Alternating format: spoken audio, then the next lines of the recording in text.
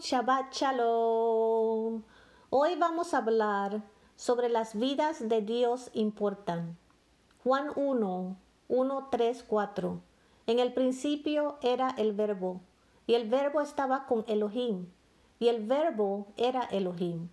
Todas las cosas llegaron a ser a través de Él, y sin Él nada hecho existía. En Él estaba la vida, y la vida era la luz de la humanidad. El Verbo se convirtió en un ser humano y vivió con nosotros, y vimos su poder, su gloria, la gloria del único Hijo del Padre, llena de gracia y verdad. Toda la vida humana es importante.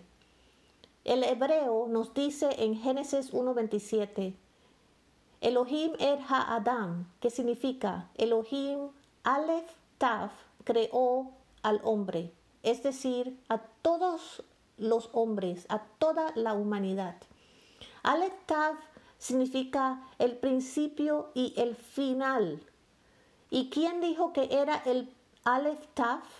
Yeshua nos dice en Apocalipsis 22:13 que Él es el Aleph Tav, el principio y el final. Las vidas para Elohim importa porque Él nos ama. Juan 3:16. Y es por eso que todo creado ser humano le importa. Las vidas de Elohim importan porque somos sus hijos. Hechos 17:26-27. Él vino a liberarte y al mundo entero del pecado porque no quiere que mueras, porque la paga del pecado es muerte, y quiere que tengas el regalo de la vida eterna. 1 Juan 2 y Romanos 6:23. Las vidas de toda la humanidad le importan, porque quiere que tengas vida a lo máximo. Juan 10:10. Entonces, Él vino a librarte de la muerte. Hebreos 2:9. A morir por ti. Romanos 5:6. Al llamar a los pecadores al arrepentimiento. Lucas 5:32. Si pones tu confianza en Él, estarás entre la gran multitud, demasiado grande para que nadie los cuente, de todas las naciones, tribus, pueblos y lenguas.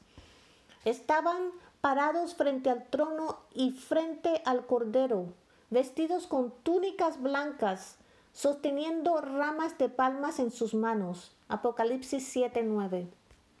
Las vidas de Elohim importan, porque la verdad es que si pones tu confianza en Él, eres ciudadano del cielo. Filipenses 3:20. Él vino a decirte la verdad te hará libre de las mentiras del enemigo, quien quiere matarte. Juan 10. Pero en Yeshua hay vida eterna. Juan 6:40.